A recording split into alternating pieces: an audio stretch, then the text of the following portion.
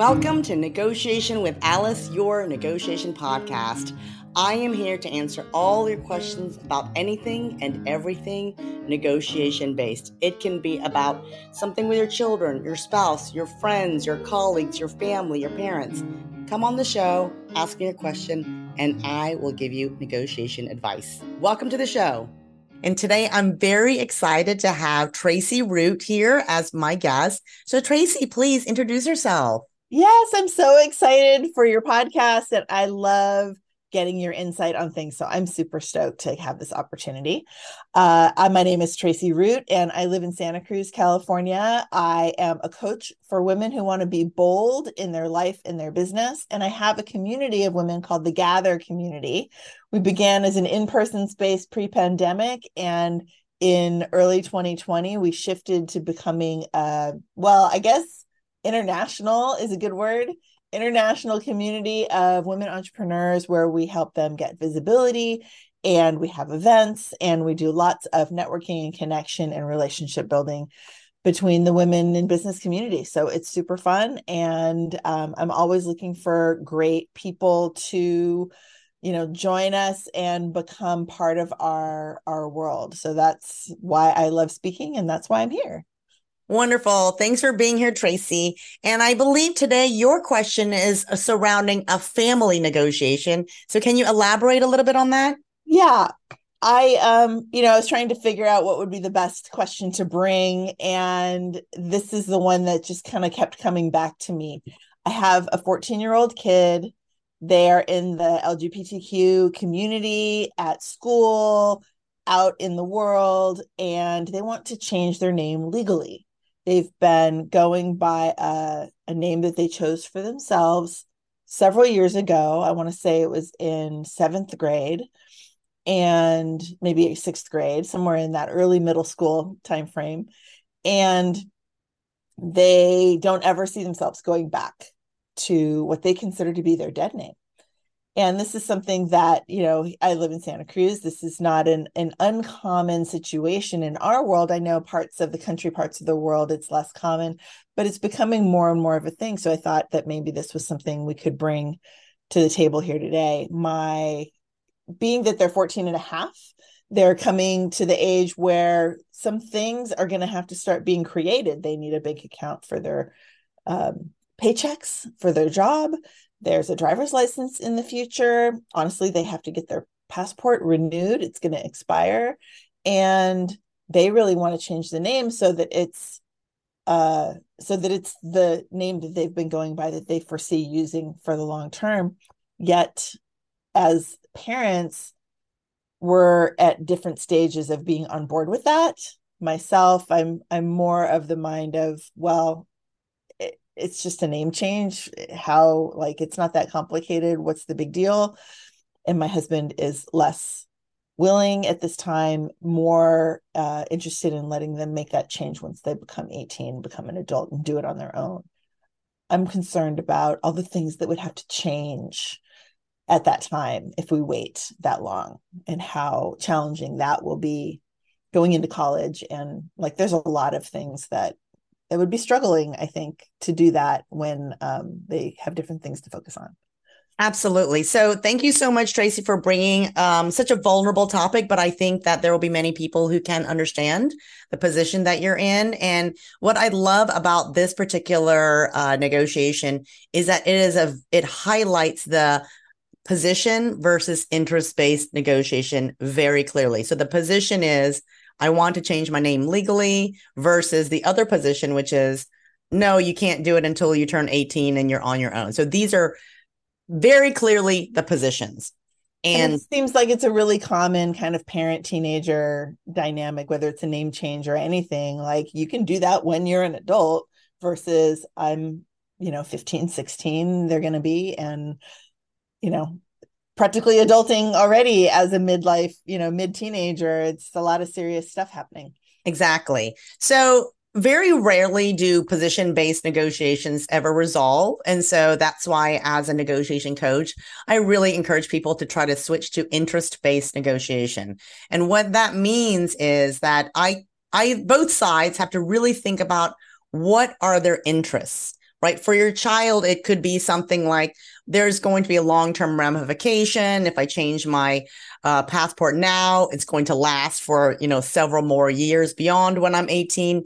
It could be, there's a lot of different things that go with that. So your child would have to come up with a list of like, here are the reasons. It's not just oh, this is what I want, but the reasons why that's so important to me and the reason why it's important to me now. Right? Because like you said, licenses could last 10 years. So even if they turn 18 in 3 years, it could be much longer ramification, right? So to be able to list all of the reasons, and then for your husband to be able to list all of his reasons why he wants your child to wait till they're 18. And so that should be, again, the interest. And so ideally, there's going to be a point at which there's going to be some overlap in their interests. And then you can start to build out a common resolution or agreement based on the common interests that the two of them have. Because as long as they're stuck to their interests, their positions, we can't tell what's going on beneath that. All you hear is, I want this. And the other person says, no, I want that. And what we want to do is have a deeper understanding of why each person wants the thing that they want. Now, that's just the beginning. That's just the prep work. Then there's a couple of other negotiations that have to happen. The first negotiation being, can we sit down and have a discussion so that we can hear each other more clearly, right? Because everyone has to be willing to have the conversation. If one side says, no, I'm not having that conversation, it's difficult to dive into the more important conversation of the why, right? That everyone has prepared.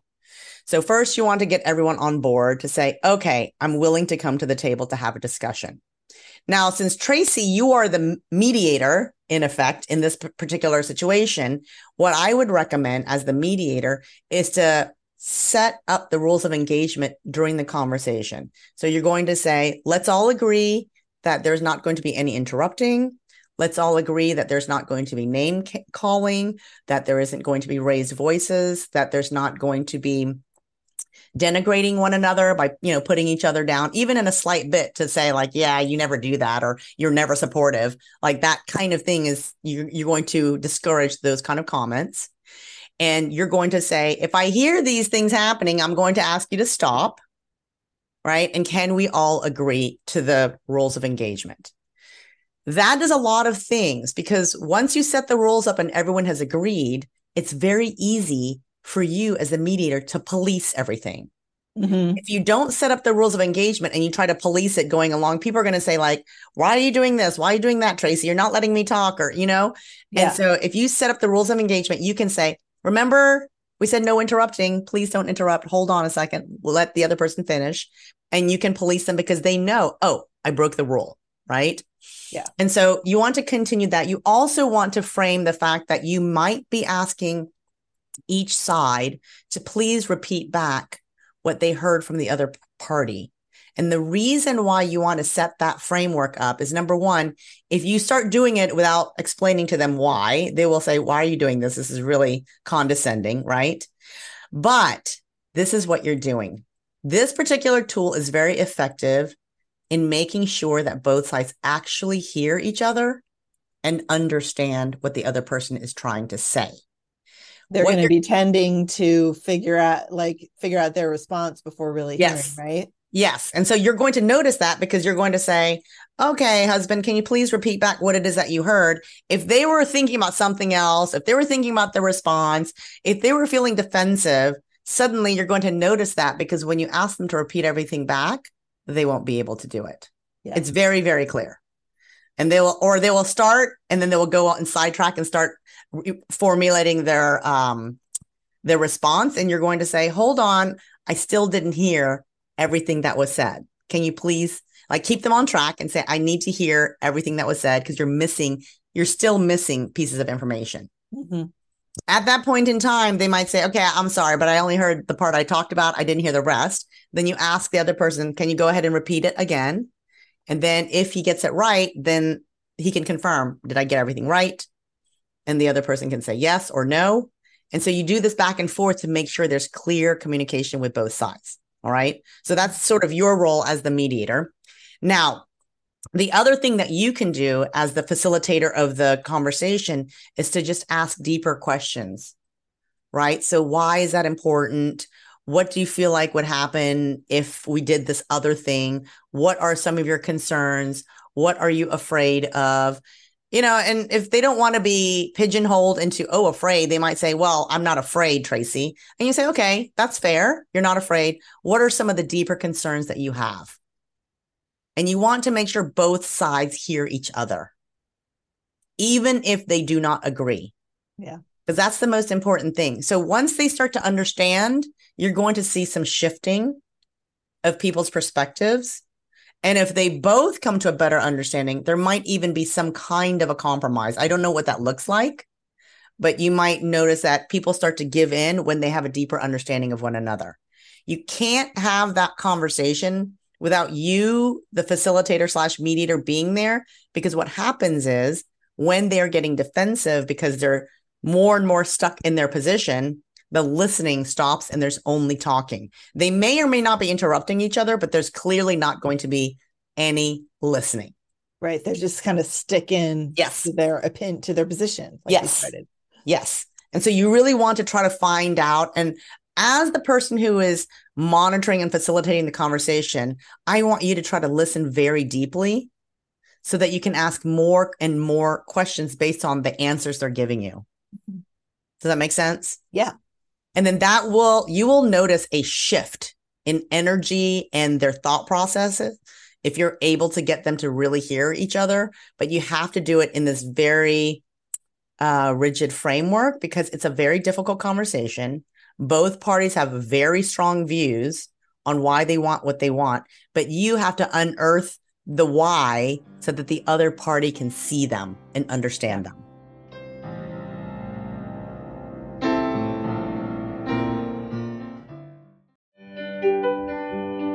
If you've ever wondered, how do I get my spouse to do more of their share of the chores? Or you figure, how can I convince them to go on this vacation? You're basically negotiating. So if you'd like to get better at negotiation so that you can have better outcomes in your life, please check out Alice's negotiation courses. You can find them at negotiationwithalice.com. Please visit my website, come and join and be a part of our small group negotiation course, and I will get your negotiation chops a lot sharper.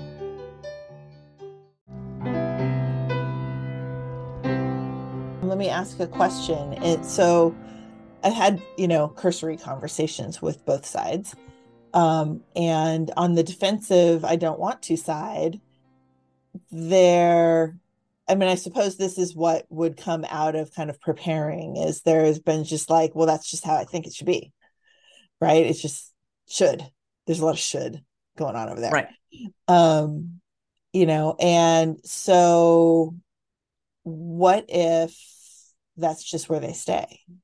So what I would do, and I'm guessing is this your husband's viewpoint or your child's viewpoint? Your husband's viewpoint. So what I would say in that case is I would say, it's not just that I want you to be swayed to the other person's side. I want them to be able to hear what your side is and deeply understand your reasoning as well. Because people usually will say no because they feel like they're going into a conversation where they're not going to be heard and they're only going to be forced to swallow the other side's perspective. Mm-hmm. Right? And that's why they're not interested in having the conversation. It's like a wall, right? But if you say, look, I want both sides to have a deeper understanding. I want to understand your side as well, but I want to do it in a group setting, in a group conversation, not just between me and you, but the three of us. And I would like our child to deeply understand your position, right? And sometimes people might be afraid because they haven't really thought deeply about their own reasons. And so they might feel like, well, I don't really know how to articulate what it is that I want. I just know I want what I want and I don't know the reason. Yeah. And so you can help them prepare by saying, let's sit down and let's talk about it. Let's talk about what are the things. If you want my help to prepare for this conversation, I'm here to help you prepare. Because I want this to be an open dialogue. It's not just one side versus the other. It's to contribute to the pool of understanding that everyone is coming to, right? All three of you are coming to a meeting together. There is a mutual pool of understanding, and you want everyone to contribute to this pool of understanding. And then we can come out with a deeper understanding and perhaps an agreed upon resolution based on this deeper pool. But if everyone is not contributing, it's not helpful. Yeah. And you going back and forth is also not that helpful. Right. You're feeling like you're like, okay, I'm being a mediator, but I'm not being very effective. Yeah. And definitely, stuck in the middle of two different people's opinions without being able to do anything about it. Yes. Yeah. So try that approach. Try to negotiate the meeting and then try to do the mediation in between by setting up the frameworks by which they have the rules of engagement. And then you're going to police that and then make sure that they are mirroring each other. And then you're going to ask, okay, please, can I hear what you understood? And then you go back and check with the other side. Did they get it right? And so you don't have to do it throughout, but you need to do it at times when you feel like there's defensiveness and lots of strong emotion going on. You want to slow the conversation down. Timing and keeping things slow is very important because the amount of information that someone can process and digest is severely limited when it comes to heightened emotions. Yeah. Yeah. And so how does that play a factor in the fact that I'm dealing with a teenager on one side? Like the pace, and because I have a feeling like they would be like, I can't do this anymore. It's like taking too long. I'm exhausted. Like this, I have this, vision of kind of that side of things being the length of time this conversation might take is longer than they can kind of handle. So, you can really assess how long you think your child can manage, and is an hour too long? Because I think an hour is a good amount of time to get into the meat and potatoes of a deep conversation. Well, and I can set that expectation as well. This is probably going to take us an hour long. Are you right. Good? Are you ready for that? All that kind of stuff. To get prepared. And it could be anywhere between 1 and 2 hours, right? However, to give them the expectations that it will be an hour to 2 hours, and also to set up a time and day where everyone feels like they have the energy to get through. Well, you don't want to do it at 7 p.m. at night after everyone's gone to school and they've gone to work and everyone's exhausted, but maybe it's Saturday morning at 9 o'clock. Weekend, right? Or something like that. That's on a weekend. People feel energized. They feel rested. They have time to prepare. They have their expectations that are set that, hey, ideally it'll be an hour. Let's say worst case scenario, we get to 2 hours, but we'll end within 2 hours. But let's just have a discussion. This is more not about let's convince one another, but let's see if we can get to a deeper understanding. And if we can get there, then we can talk about what next steps might look like. Yeah. So it's more of a gentle goal. It's not the goal of we're going to come in and you're going to go get what you want. Right? You're trying to get them to a deeper understanding first. And then you're hinting that there will be a negotiation that will lead to really good outcomes after they get to a deeper understanding. Yeah. Right. Because and honestly, it might not be that day, but at least you can take that experience and move on to the next opportunity or whatever. Yes. Or even they both say, you know what, now I have a deeper understanding. Let me go and think about it. And we'll come back and reconvene. So it will shift the dynamics 100% if everyone comes to the table refreshed, ready to hear the other person, and if you're able to mediate and facilitate the conversation for them. Okay, one more question, specifically because you said come to the table. What was coming in my mind was the environment, right? I know that, there's a lot of like parenting teenagers advice out there. Like we have conversations in the car, right? Why do we do that? Because we're next to each other, not facing each other. And it's easier for them to talk, not looking at our faces. Would you agree that this could happen, not in the car, but, like in a more casual kind of setting? Or do you think they need to be looking at each other across the table to have this be as effective as it can be? So ideally what you want is a setup where everyone feels as calm as possible. So whatever that looks like, is it a walk on the beach, right? Or I'm just kind of thinking dining room table versus living room sofa. Right. So you want everyone to be as comfortable as possible, because if people are put in a position where they feel uncomfortable, that discomfort is going to start shutting their brain down and they're not going to be able to think properly. So you want to be able to give people the space and the comfort to say, okay, I can express myself and I'm feeling relaxed and I feel safe. The most important thing is that they feel psychologically and emotionally safe in the conversation, that no one is going to put them down, bully them, talk over them, yell at them. So I think as long as you can set up those ground rules, really, whether it's at the dining room table or the living room, the most important thing is that, especially for your child, but also for your husband, that they feel like they're not going to go get attacked. Yeah. And you, as the mediator of this conversation, you can't take sides. Right.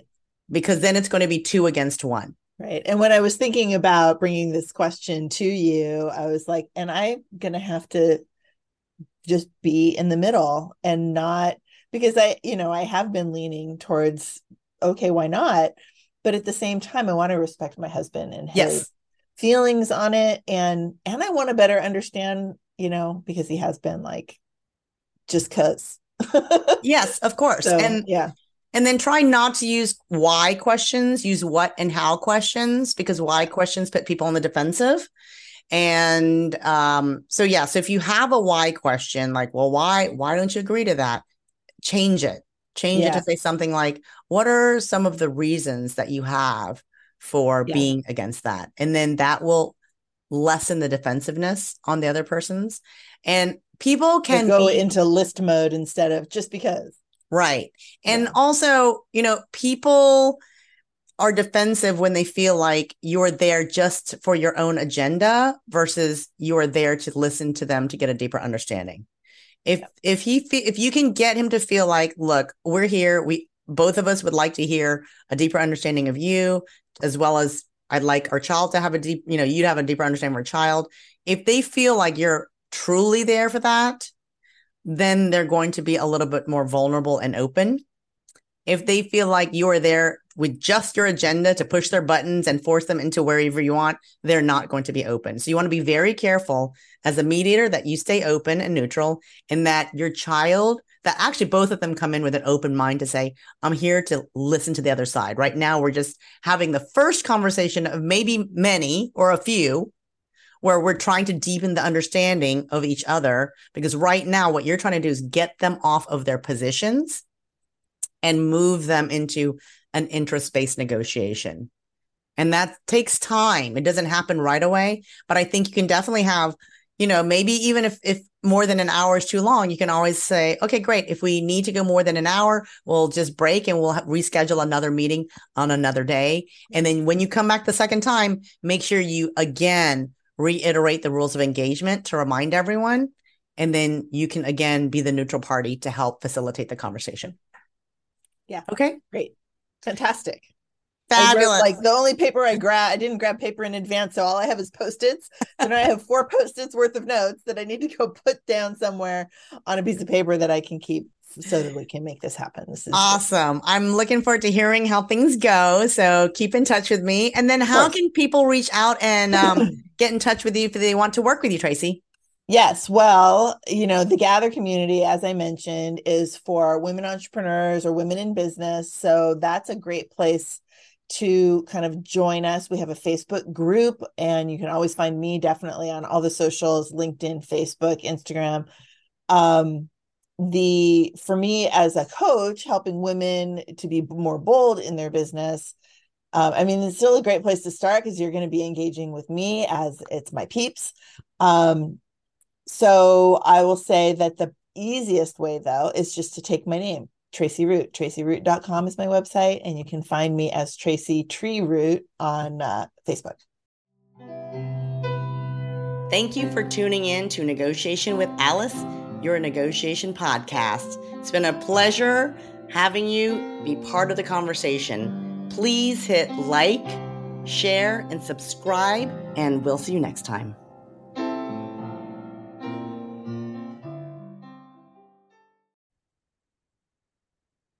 If you enjoyed my podcast, Negotiation with Alice, and are interested in working with me to level up your negotiation communication, and persuasion skills, please check out ShekinaNegotiationAcademy.com.